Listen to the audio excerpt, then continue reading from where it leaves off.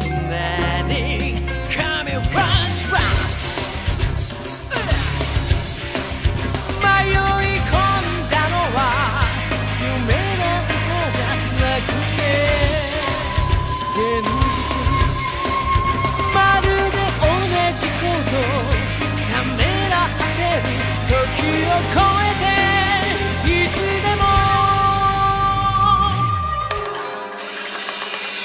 Coming to my head Flashback of the day 自分を変えたいのなら Coming to my head Flashback of the day 動き出すしかない Flashback.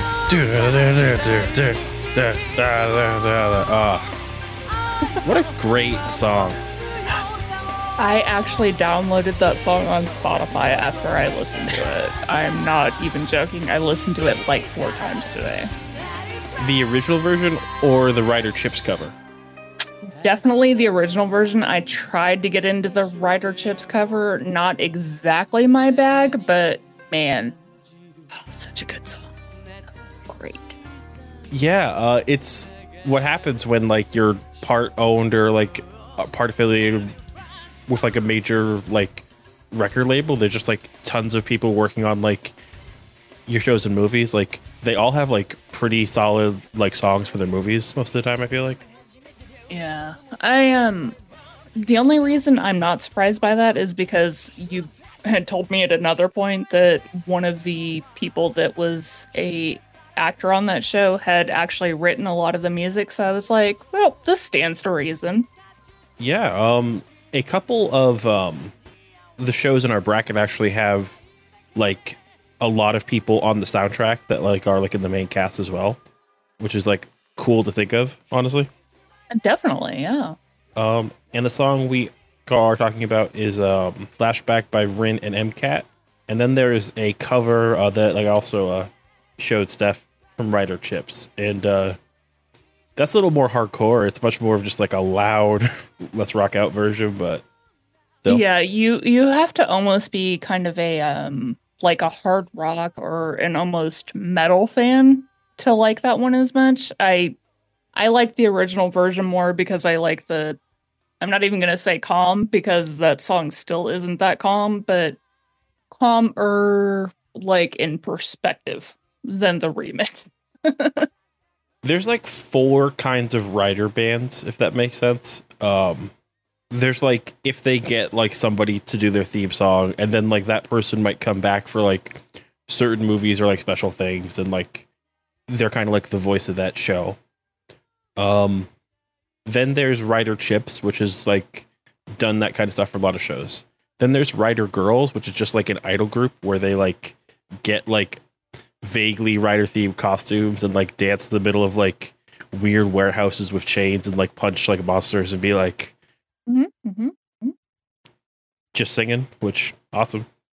Yeah. And then there's like they'll make custom bands for shows, so like there's like 3 bands for like Kamen Rider like Kiva, where it's just like random collections of like artists and like members of the cast for like certain songs. Like Tetrafang is like a band they make for that. Yeah, and the only reason I'm speaking with any kind of experience on this is because listening to that song and kind of going on Spotify and trying to find it for myself, I saw just how many like playlists and like devotional kind of archives there are just on Spotify. I didn't even look anywhere else because I'm subscribed to Spotify, so if I'm paying for it, I'm using it. But just the amount of like fan compilations that can come forth in shows like this, it was just mind-blowing. So I encourage anyone who has watched this show and like kind of resonated with any of the music, just get on any of your respective music platforms and do a search for your Kamen Rider whatever, and I can guarantee you will find many fan playlists that, you know, can fit your mood to anything that you're watching or doing at the time. It's very interesting to see how people interpret different things. I posted a picture of one incarnation of the band up there on Discord. Yeah. That is an experience. Or, ooh, okay. This might also help you. This might help your research staff. This is important information. Oh my, what is happening? I mean, I'm here for it, but what is happening? They're in themed costumes. Oh, sure. For when they got to kick butt.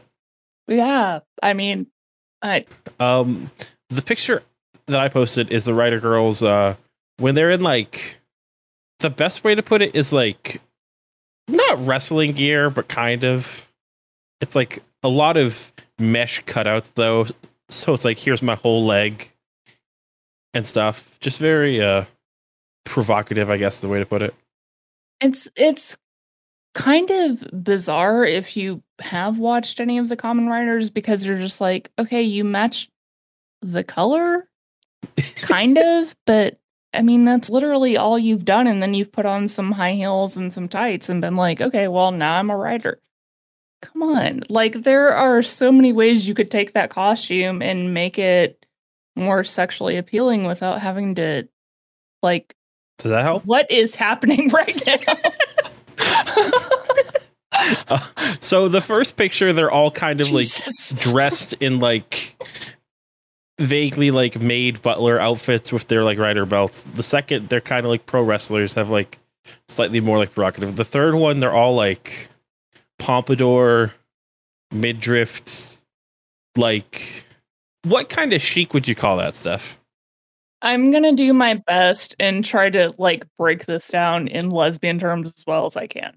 So our very first picture is very much kind what of we needed. oriented toward the male gaze, because it has the riders in their costumes, but it has all these girls in kind of like these maid outfits that vaguely resemble the Kamen Rider outfits. And okay, great. Oh, yeah, because there's like Second Kiva picture. girl, there's Wizard girl, there's like I appreciate that they're wearing the belts at least. Yeah, I mean, they're wearing the belts, and I'm going to steal one of those belts. But the second picture, they are imitating the riders and their colors, but everything is cut out in all the best places that you would want to look at a girl. Plus, she's wearing high heels, and you can't kick a monster's ass in high heels. I'm sorry. No matter how talented you are, that just isn't a thing.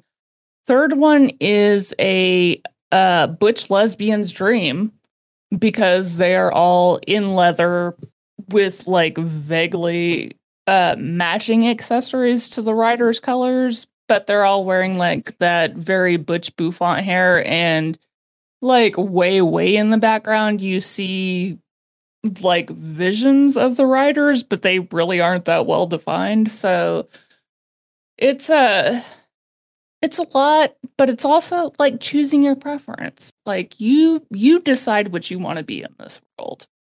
Yeah, I appreciate them when they're doing stuff like they do music videos and like they're your typical like over much like idol stuff. And there's like one that was like this pro wrestler was like experimenting to give the rider powers, and then like a bunch of monsters from the 70s showed up and they had to like fight with this like pro wrestler to like fight these monsters, and then like a Kamen Rider showed up and like they all gave like thumbs up, and I was like, oh, this is so dumb.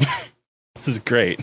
It sounds dumb as shit, but it also sounds like something I'd enjoy the hell out of. So I did you ever see that picture of Jane Lynch when she was like making fun of the Sports Illustrated cover? No, I haven't. Okay, so it's I guess fairly popular meme, but she's talking about like something to do with Sports Illustrated cover, and she says, as a feminist, I'm outraged, but as a lesbian, I'm delighted. And I feel like I feel that way with way too many things. So I'm not quite sure where I fit in, but every time you show me one of these pictures, I go back to that same meme. I'm like, I should be very upset by this, but damn. I mean, yeah, like this is definitely like one of those things that like I would never Be like, hey, want to check out this one weird part of the marketing for these shows? First thing for this. But here's the wrestler that I mentioned, Hiroshi Good God. Tanahashi. He is the ace. He is this like in his 40s now, but still wrestling, just like super chiseled, super long hair, like super good guy. And he loves Kamen Rider so much. It's great. So did he do any of the writers, or is he just like a super fan? What do you mean by do? I mean, like, was he one of the writers? Like, does he have a series or anything, or is he just somebody that was like, okay, this is somebody famous and he really enjoys the series, so we're going to kind of like plug him in here and there? He's definitely like a B or C list celebrity in Japan as far as like being one of the most popular like wrestlers. He's been in a bunch of their movies and like their music videos. He like played like an ancestor to like Garo one time in Garo. He's been a villain in like Kamen Rider 2 or 3 times, it feels like, by now. What else do you want, really? No, I get that. I mean, and I feel like even in Western culture, there's a lot of that. Just, you know, people that don't really have any association with what they're plugging, but, you know, they're super fans. So we're going to give them a chance to shine. That's him on the set of one of the movies he was on. Oh, my. Yeah, he's a super fan.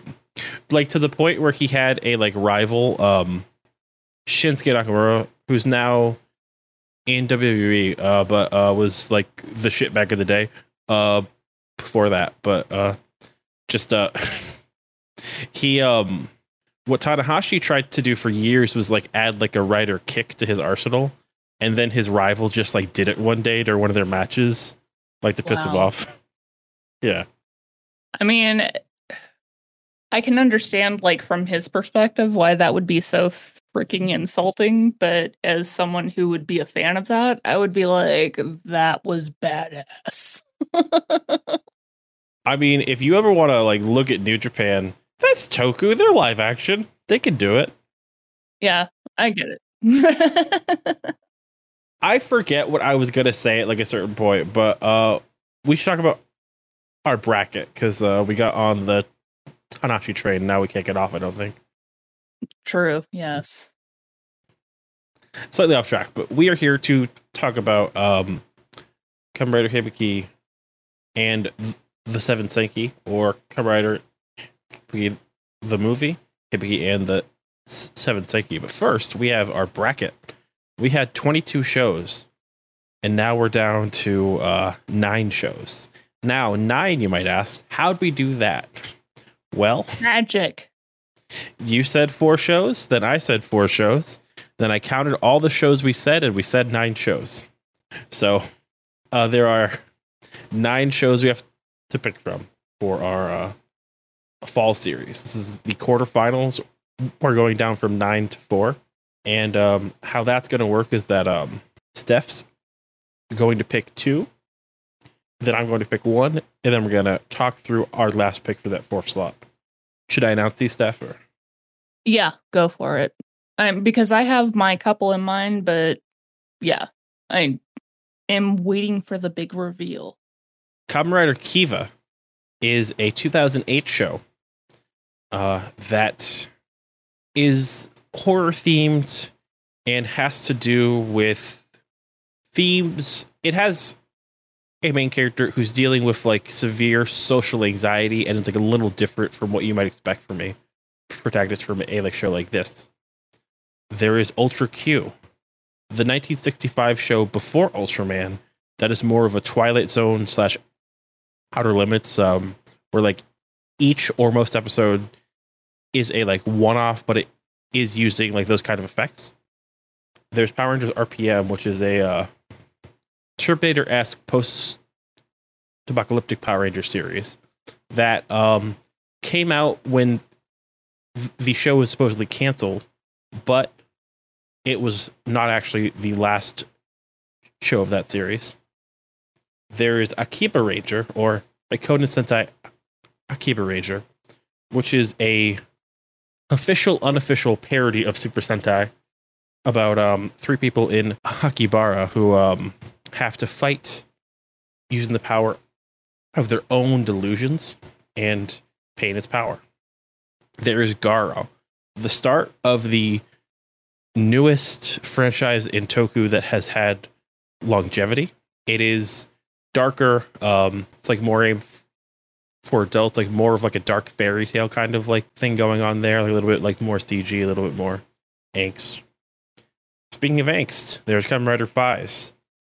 This is a 2003 show that is very angsty, very dramatic. It is one of those shows that looms very large in Kamen Rider, and just like is like about what value people find in the lives of themselves and in other people.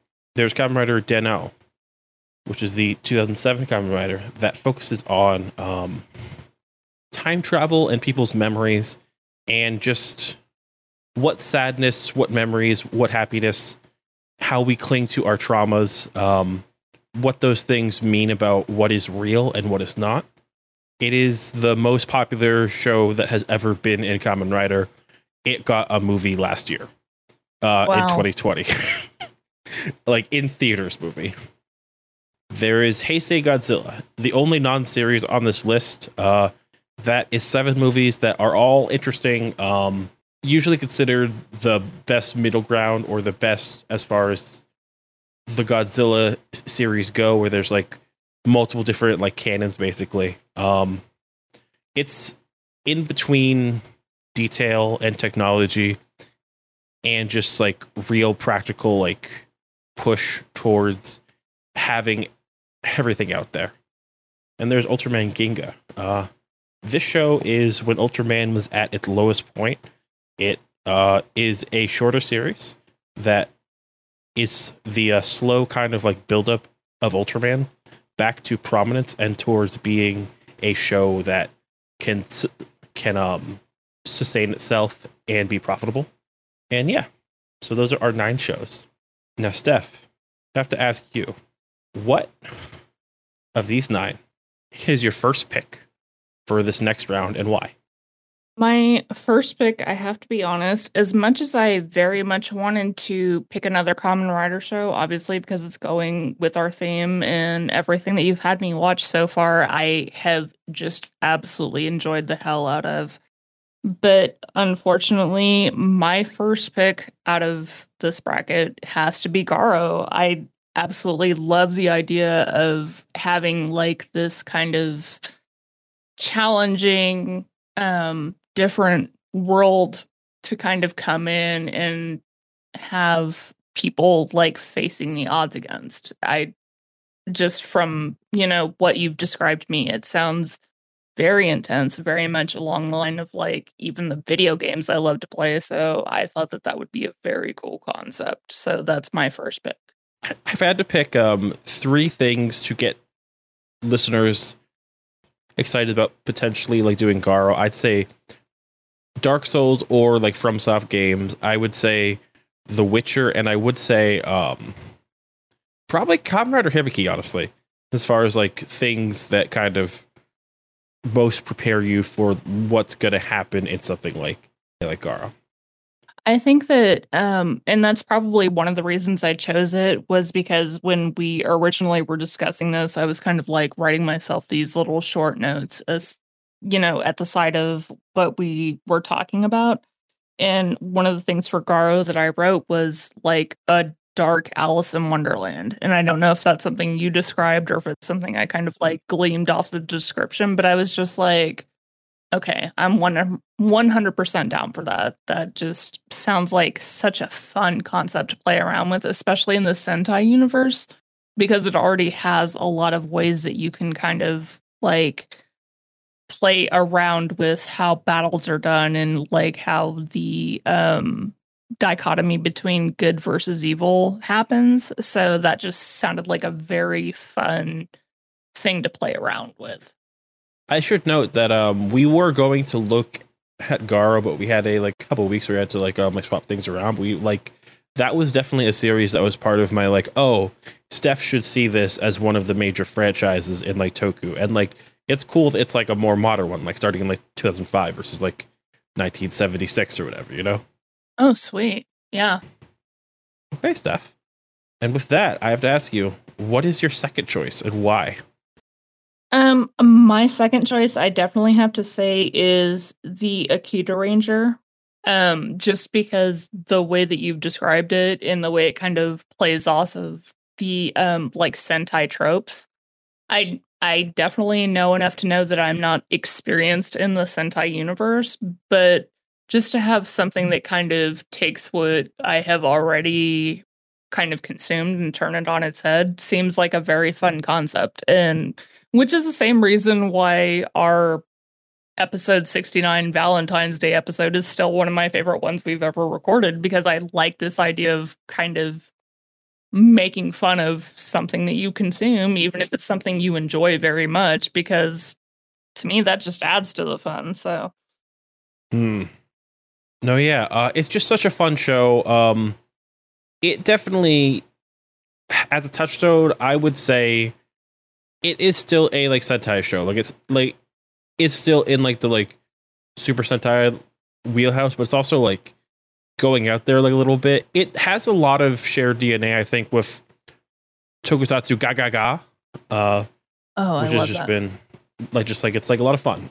It cares about this stuff. It's also a pretty short run, so like that would probably mean that like we're looking at both 13 episode like seasons, you know, which is cool. Yeah, and I get that. And I don't know how many people that are listening to this would remember, but that Tokusatsu Ga Ga Ga was one of the first things that I listened to when Kip and I started hanging out together. So that definitely holds fond memories for me. So, you know, watching something else that kind of played around with a lot of similar themes would definitely be something I was completely on board with. I love that idea. Try to think if that or Kuga was the first thing. Maybe it was that?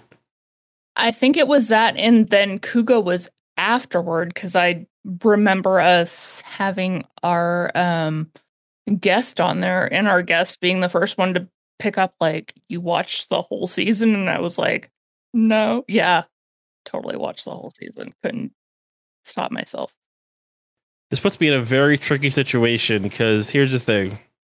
I love Kamen Rider. I love all three of these Kamen Rider shows, though. This is tough.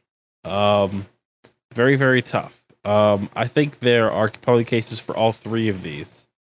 Absolutely. So maybe what I need to do is say, I think of the three Kamen Rider shows, you definitely seem more excited for Kiva and Den-O, so I wonder if maybe I should just drop or put in Faiz, because it is it's tough. It's tough. Maybe we should roll a D20, put Kamen Rider series on a couple of the numbers, and just see how it plays out. We did that. That was one of the first things that me and Copacetic Senpai did, was there were 20 Kamen Rider series. Because like from 2000 to 2019. And that's how we like did like our fourth episode or something wild. I don't think I realized that. Oh my goodness. Look at me copying ideas. Okay, I'm going to say Kamen Rider Kiva is our third. Or we can look at the like three openings for these shows really quick and see how we feel. And like cut that down to one, maybe two. That sounds great. Just remember that between Kuga and Hibiki, I've kind of been spoiled on my Kamen Riders. And I kind of like the weird, funny guys. So if that helps you narrow anything down, obviously I haven't watched a lot of the Kamen Riders. So if that helps anything, just keep that in mind. Which opening do you want to look at first, Steph? Let's just start from the top. Let's look at Kiva. To make this easier to listen to and to avoid copyright complications, each clip has been shortened. The full openings can be found on the Toei Tokusatsu channel at the Heisei Rider opening clips video. This is the only official version, and we will link it in the episode link.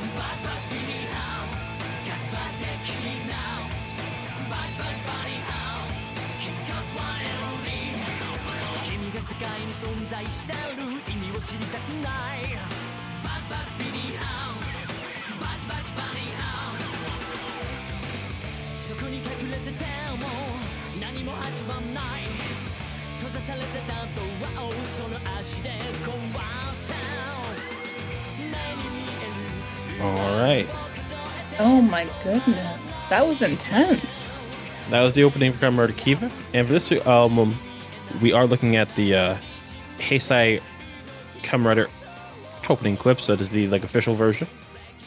Because that means it presumably won't get taken down.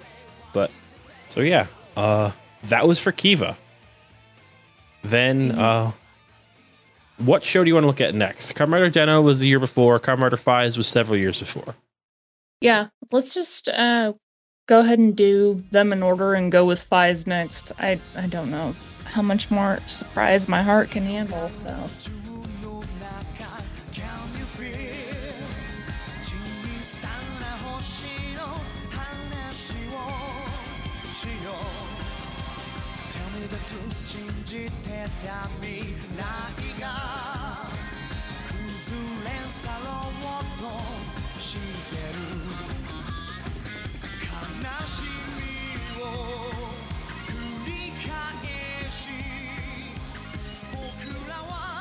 Yes, this is the drama period of Kamen Rider. It's very 90s. Yeah, 2003 and 2008 were years apart. Which is weird because it seems very 90s, but yeah, I get it. So that series is like, after Hibiki, the shows get a little more focused, I'll say. Not a good or bad thing. Necessarily, but this is definitely when the franchise was every year they're putting out something a little bit different. I feel like in general I would appreciate that, but there's just something so big about the intros that we just watched. I'm like, this is not what I expect from these shows, which I realize is probably wrong. But the ones that I have watched up to this point have just seemed much more calm, I guess. Then this last one might be a bit of a refresher for you, because it's kind of splits the difference, I think, in being a little... It's definitely epic in a way. So let's look at the opening for Kamen Rider Den-O.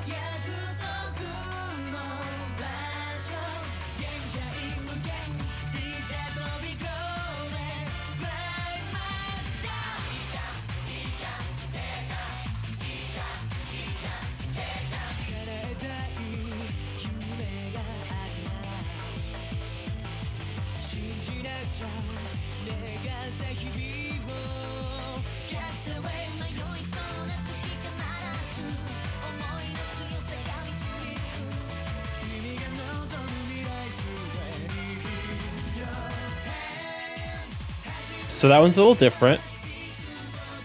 It is, but honestly, if I was going to watch another Kamen Rider, this would probably be the one that appealed to me the most out of the ones we just watched. Just because it kind of seems to have that feel of the ones that I've enjoyed to this point.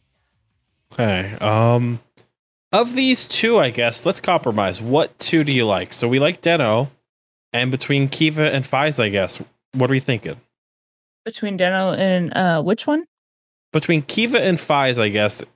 If we're gonna say that like Den-O is a lock, what do we think between Kiva and Faiz is our pick for that fourth slot? I would have to go with Kiva, honestly. Both of them were a little... It sounds weird to say, but they were both, just from the intros, a bit overwhelming for me because they weren't as calm as the ones I've watched to this point. But that's not a bad thing. That's just me kind of doing a comparison. But yeah, I think that's a direction I'd go. Okay. So that is our semifinals. It is Kamen Rider Kiva. It is Akiba Ranger. It is Garo, and it's Kamen Rider Den-O. This is a rough batch to be in next time we talk.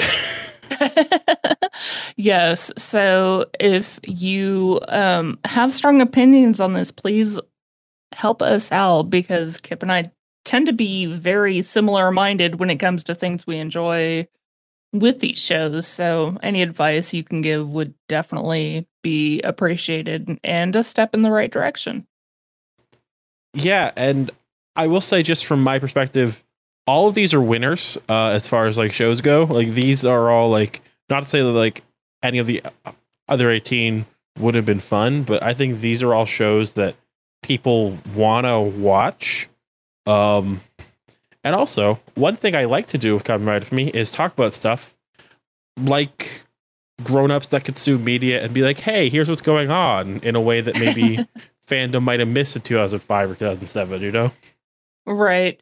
And I think that probably is part of the issue with us, is because we both are trying to be mature but enjoy so much of it for so many different reasons. And I don't know. You come to a point where, as an adult, you're living in your own head. So it's a lot easier to have other people telling you, hey, we want to hear about this. Ooh, then maybe on the next episode, we can see the openings for the other two, because they're very good. But we should also talk about our main subject today, which is the Kamen Rider Hibiki movie. Kamen Rider Hibiki the movie. Kamen Rider Hibiki and the Seventh Senkai. I've said that name a lot. Yeah, we've gotten way off topic here, and I feel like it's mostly my fault, so I'll go ahead and apologize now, but this movie was so much fun. Yeah? Oh my goodness. Like I told you, I have watched it like 2 or 3 times at this point. It kept clicking with me. I don't know why, but it was just a blast. Yeah, it's especially exciting too, because like Kamen Rider Hibiki was such a good show for us in both ways that are normal and abnormal for what we found in Toku. And then it went in a different direction that like just hasn't hit the same, like even if we don't necessarily hate it. So like this is that, by virtue of this just being something else entirely, it like gets to be refreshing and also have like almost no expectations at the same time. And I think that that's probably part of the reason why I enjoyed it as much as I did, because after we had kind of already gone through that whole issue of, you know, the production company or whatever was changing, so the kind of attitude of the story changed. I was like, well, we're walking into this movie now. I literally do not expect shit from it. But it actually kind of turned out to be a very endearing movie that had a couple of really great like callbacks to the recurring characters within the Hibiki universe. So I was very pleasantly surprised, because I had such low expectations of it, and I probably shouldn't have, but I did. And it was surprisingly brilliant on a lot of fronts. Yeah, and I think one great thing is how they're just doing Seven Samurai. Like they're just doing like, hey, we're part of a major production company and they have like a ton of sets and costumes. Let's just do that. Like that's just so much fun. Like let's just like for kids do like cinema basically. Mm-hmm. That's great. And I feel like maybe if I was as familiar with Sentai as you are, I probably would have been able to like recognize a lot more like Easter eggs within the movie and like a lot more of the actors and stuff. But to me, totally, it was just like, okay, well, I recognize these people from Hibiki, and to me, that was pleasing enough. I was just like, oh, hell yeah, I've gotten everything I needed from this movie. And to kind of, you know, as my notes point out, the fact that, you know, we're deep diving into this older universe before, you know, the events of our show, the fact that there are, you know, so many characters that keep coming back into play, and the fact that their personalities aren't exactly like they are in the show, that just added a very cool element, I thought. Yeah, movies for Kamen Rider can be very hit or miss too, because a lot of them are like weird alternative endings or weird side stories that make no sense, and like don't necessarily work on their own, but don't necessarily add anything. And there's like weird, is this important? Is it not? This kind of sidesteps that entirely and just is its own thing. Like I saw this back when I'd only seen a couple episodes of like Hibiki because I just like heard it was standalone. And it's definitely one of the better Kamen Rider movies, I think, just because it is like, it doesn't need you to have too much knowledge. Just like, okay, like you get what's going on the whole time. Like, oh, like they're doing Seven Samurai. Like they're doing like what if feudal Japan but Kamen Rider. That's fun. It's true, but if you already have prior knowledge of the relationship between Asumo and Hibiki, it definitely adds something to it.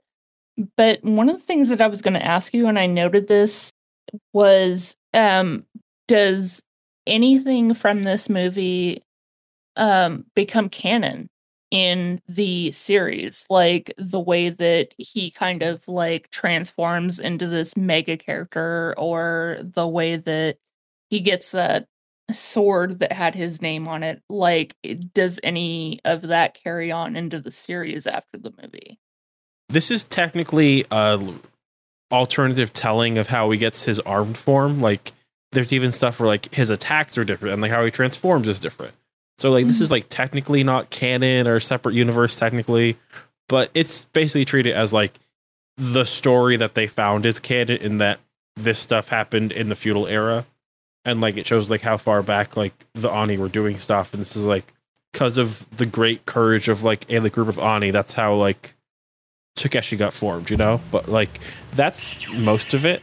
And then also if you were to look at a list of the riders in Hibiki, there'd be like 29 of them because like of stage shows and like comics and like special action figure spin-off stuff. So like that's kind of where this comes in too. Like there's like so many Hibiki riders that it's not even funny, like that don't actually show up. But like to answer the question, no, nothing really comes of this. Okay, well, good to know. This came out like the episode between when Asimo built the doghouse and when Todoroki gave Hinaka that fist. Like that's what this is said, I guess. There you go. Which makes sense because if you look at the movie and then you kind of look at the episode that we pointed on after that, Asimo kind of goes through this transition from being a little boy who was absolutely hypnotized by Hibiki to kind of being a like teen or preteen or whatever you want to face that as. But yeah, it definitely had a lot of issues that you kind of had to step back for a second and think about, and like how the character interactions like happened within the world. I think definitely like we've reached a point where like I'm Mr. Fuck it, I don't care as far as like how canon stuff is though. Cause like it's like, oh, it doesn't make sense with the time. It's fine. It's fun playing with these like parts though, you know, like it told us a story that's maybe shared history, but I don't care if it like technically fits. But like I do like you said, just like seeing, oh, here is a like different Asumu, but it's still like being influenced. Like even if you want to like justify it as like how like Asumu's reading this and projecting himself, you know? Yeah, exactly. And there's something very sweet, no matter what kind of dynamic you're looking at, but he always kind of has this major appreciation for Hibiki, no matter what is happening within his world. And I love the fact that even if they don't like continue on with anything else, they definitely continue on with this fact that Asimo is very much enamored with Hibiki and how he handles the world around him. And I think that's such a great thing. Yeah. And I do want to talk about how they build the team though, because they go through it. And the biggest thing that I think comes from this movie is people still to this day really like Kamen Rider like Kabuki, who is definitely a clear kind of like standout, like as far as like the new designs and the characters and like whatever they're doing, like weird multiverse. Oh, like this Kamen Rider like showed up, like he's like on the list of like the frequent flyers, you know? Mm-hmm. Yeah, and I definitely think that's one of the fun things because even if you're someone like me who hasn't seen a lot of the Common Riders, just to have this experience watching this movie of seeing a bunch of like these almost wild people come together and create this force that is completely willing to take on something that they don't know or care about for the sake of a village that they don't know or care about is just it's such a great like superhero concept to come up with, and I loved the fact that they were all willing to in the end, I mean obviously with a bunch of controversy, come together and just say that, you know what, I don't care if these village full of people are jerks because they very much were, but we're gonna make sure that the monsters don't get them. That's just such a fun thing to come together with. I thought it was so cool. Yeah, a lot of the cast comes back in ways too where it's like, oh, like we just see like Akira for 2 seconds before she gets eaten alive and like that kind of stuff. And like I definitely reached a point where I was like, I'm just gonna say their names for the other thing because I don't actually think they've mentioned their name is like to be here or like what, you know? Yeah, and I think that's kind of the point. Like, I mean, as people who are consuming the media, obviously we always want the happy ending and we always want all of these characters to come together, but realistically speaking, yeah, you're always going to have some people that are just like, well, I'm only doing this so I can get to the next point in my, my fandom or my career or whatever. So, Let's walk through these new Kamen Riders though, because we have old Hibiki who's very much like the character that's very reluctant, but clearly the main character in all this. He's looking pretty good though. Like there's like a scene of him blacksmithing. I was like, shit, dude. I did not know that you like had arms like that. oh yeah, he went full on daddy. Like, I don't even know what to tell anybody, but Hibiki could get it. I'm just saying. Yeah. We meet past Hibuki midway through, but he's a lord and like he doesn't care anymore. And he's pretty close to himself, but just having fun. The past Todoroki kind of gets nothing to do. He's just there. Virtually the same. There is Commander Kabuki, who is the double agent. He is like going around and like grifting people by having a like friend who's a like Makumo, and he later makes a deal to get turned into one, which is interesting. Because like this is the most the show, like this show in the broader sense really gets into what being like an Ani is, like the actual process of like it's their skin, you know, and like it's like their true face is what it's called when they transform. Like their face when they're like in their Ani form is like technically like their true face. It's like, okay, there's something to this that like they don't go into too much, but there's definitely just like with every Kamen Rider, like a monstrous element, you know? I think that that's what made his character so interesting. And obviously, I hesitate to say that because his character does, in the end, turn out to be someone that you don't really want to associate with. But the fact that he was able to play that role so well, and the fact that he was able to really embrace that Oni role without, Yeah. hurting anybody up until the point that he had to. That was just, it was so, for me, obviously, as someone who's near or I'm sorry, as someone who is new to the series to just be like, "Oh my god, I didn't even know they could do that." To look at that series and, really see someone who betrayed their values was just fucking incredible. Like, I loved the fact that it threw me through a loop. Like, you don't see that in these shows. And something that, like, I harp on a lot that like only comes up once or twice in like the canon, but like is like the concept of like the cross of fire. Like the Kamen Rider uses the same powers as like the monsters they're fighting. They're inherently kind of like touched and away from the world. And I think it's so interesting that he's basically saying being an Oni is to have the ability to do things either way. Being a Makumo means you don't have the ability to live in both worlds. You just have to be a monster. Like you just have to be reviled. You just have to feel this way. And you don't have that doubt is basically what he's saying. Like we see him like after his turn, like responding weirdly to Asumu and being like being upset.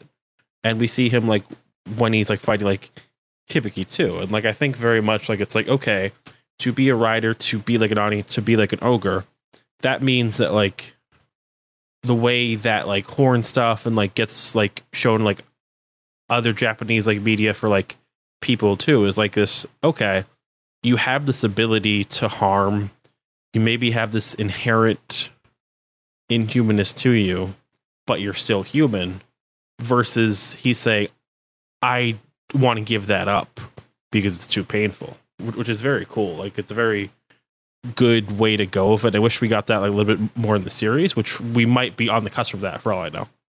Yeah. Yeah, I'm with you. And I think that the biggest dividing factor in this entire series is Asimo. And it's just because he seems to like innately have that ability to make people, whether they're bad or good, make people want to be better for him. And it's a very powerful but also fun dynamic to have him thrown in there and kind of be that one person that everybody's just like, I want to take care of you, whether it's a good thing or not. Yeah. And like it's like a very like, okay, we need the pure humanity here. We need the unrelenting kindness here. Exactly. Yeah. And like it like works here like very well. The next person they get is Toki. And before we get to him, I do want to say, Hinaka and Kasumi, who I think have slightly different names, but they're never said, so it's fine. They're them. But they are part of the group with Asumu and like Kabuki, like trying to gather like the Ani. I do appreciate the fact that they seem to always be about Asmu. Like no matter what happens, they try to make his life easier, whether it be through really trying to put him into the world or not, but they're trying to like make sure he's a part of it but still protect him in some kind of weird way. It's just a very strange dynamic they have. Yeah. Especially when you consider that like the idea that we have of like teens didn't really exist. Like it's kind of like a much more complicated thing. It's like who's an adult and who's not, and it like does like raise questions when it's like, well, no, the Akira character and the Mochi character have to take on this massive responsibility, and he's like trying to act like an adult and help, but also he's like the child. It's like a weird spot to be in. Definitely. Yeah, exactly. But honestly, they played that very well. Like in the sense that he is trying his very best to be someone who kind of like saves his love and does everything that he knows how to do, but on the other hand, he isn't quite sure like the right steps to take and kind of like how to bring these superheroes together. It's a very, I think, well written dynamic, the way that they all play against each other. I liked the next rider that we got, who was played by Zenki from the series, but he's Kamen Rider Toki. He's a blind monk that has powers of telekinesis. He is absolutely my favorite one of this series. Like, I have a fully underlined note about him. Just, I love everything about his character and the way that he keeps talking about how the bad guys are going to Buddha and he is going to just keep being himself no matter what happens in the world. Yeah, and also when he transforms, he's dummy thick. Like, he's just like super like beefy, and like the slapping of his ass cheek like kills the Anis. Like, he's just like transforms like, damn dude, like you got it's fucking thick there. Like, he just gets so he's much dummy bigger. thick. He could be in a Cardi B video. Like, dude's got it going on. Just has like the like 3 mark like drum symbol on like one ass cheek, just go for it. Yeah, but damn, it's like, you got big. I would do the same, just to be honest. Who's our next rider? The next rider is Kamen Rider Kirameki, who just shows up on a kite, flies in there, and is like, "Hey guys, what's up?" After they lose their first battle, he was so chaotic, and I loved that about him. He was just all about making things happen the way that he wanted them to happen, and ready and willing to just be that rogue. Just, you never know what he's gonna do or how it's gonna happen, and he was so much fun. Loved him to pieces. And then there is Kamen Rider Nishiki, who was a thief who was about to be executed when they found him. And he bit off the sword. Oh my goodness. I love that. He's tiger themed. He does tiger stuff, and his instrument is a triangle, and he's a thief. Like, all good things. Not only that, but if I remember correctly, wasn't his whole thing was hitting his triangle just welcome, welcome, welcome. Yeah. Yeah. Love that. And like in the ending scene, he's just in prison again, but like happy about it, I guess. Yeah, that seems about right, honestly. And our last rider is Kamen Rider Habataki, who is a farmer. I remember him having a much bigger plotline when I saw this movie last time, but his whole thing is that he's like, I'm retired. And then his wife's Midori. She says, no, you're not. Go help. My favorite line that he said was when they were doing the big final battle. And he says, what was it? I wrote it down. Okay, I have to do this because I won't be able to face my wife otherwise. And I was just like, dude, been there. Yes, absolutely 100%. There's the power of the wife guy. Exactly. Yeah. There is one other character who, like, besides like the parents and the Orochi, like the big like narrative thing is like in the modern day there's an Orochi, which is just like weird dragon Makomo, and then there was one in the past too, and they're trying to like find how they beat it. There's also this random Makomo they find who is a teen girl. Their name is Hinosumi, according to the wiki. But when she showed up, I was like, they're showing her feet. She's gotta be evil. Like, I was just like, I know cinema. If you see somebody's feet, or like they got like a costume on, okay, you're probably evil because you're playing with a ball and you got nail polish on. It's 500 years ago. How'd you get nail polish 500 years ago if you aren't evil? Checkmate, liberals. Own the libs. But she's just very strong and shows up to get hit by everybody's finishers at the end. It really does nothing, but it's great. My favorite thing about her, honestly, is there were a couple of points like within the series where they the camera work focused in on her, and it was always like this very weird, like she was always doing this high pitched singing, and she was just so fucking cute and this, that, and the other. And that was kind of the point where I realized she was an issue, because I was like, okay, nobody is that cute unintentionally. There is something happening here. Yeah, I just like too cute. Yeah, be evil. Yeah, exactly. And then all of a sudden she like shows her other face, and it's an evil like vampire or whatever. And I was just like, yep, that fits. That's exactly what I was expecting from this interaction.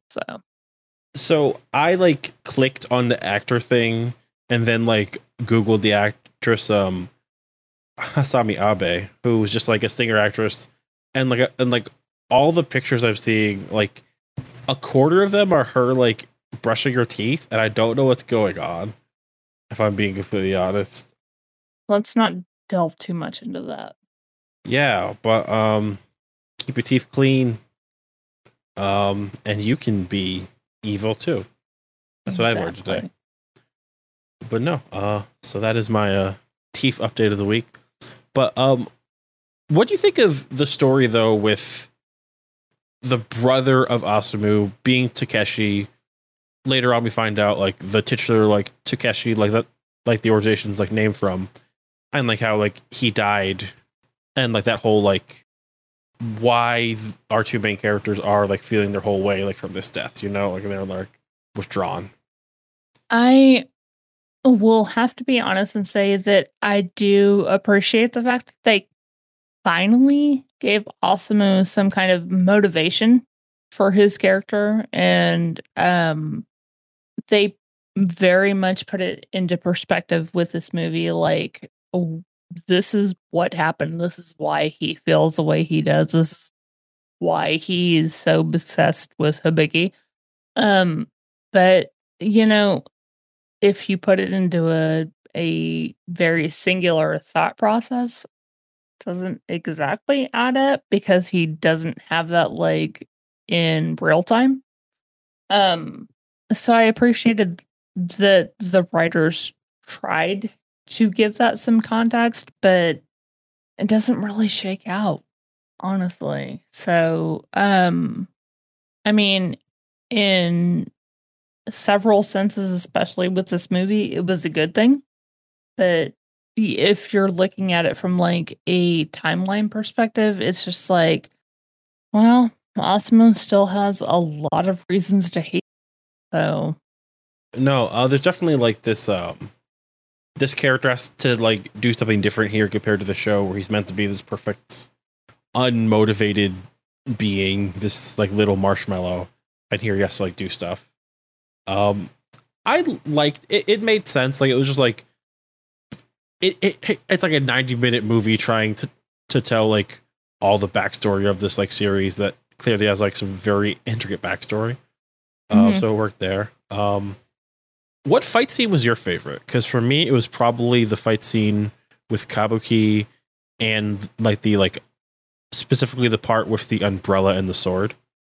I did love that one. I actually made a note about it, but honestly, my favorite one was, I hate to say this and be this basic, but my favorite one was the last one, and the finding out that the undersea temple goddess was the BBEG of the entire thing, and just making so many awesome moves, like, you know, picking Hibiki up and throwing him right in the, like, I haven't seen that from a monster before. So that was very, very entertaining, and just having this whole issue where he legitimately had to like make a battle plan to be able to handle this.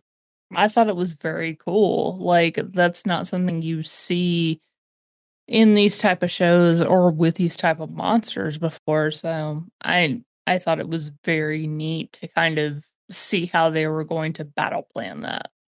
And I like how the answer was just, oh, let's show all these instruments and how they would attack. Like part of the fun of this like whole movie is like, let's show flutes and let's show triangles, let's show gongs, let's just like have some more fun with the like design that maybe looks cool in like a TV show or makes like practical sense there.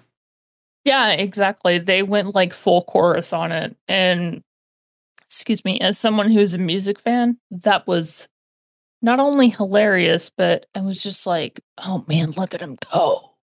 Like I went full superhero mode with this. It was amazing.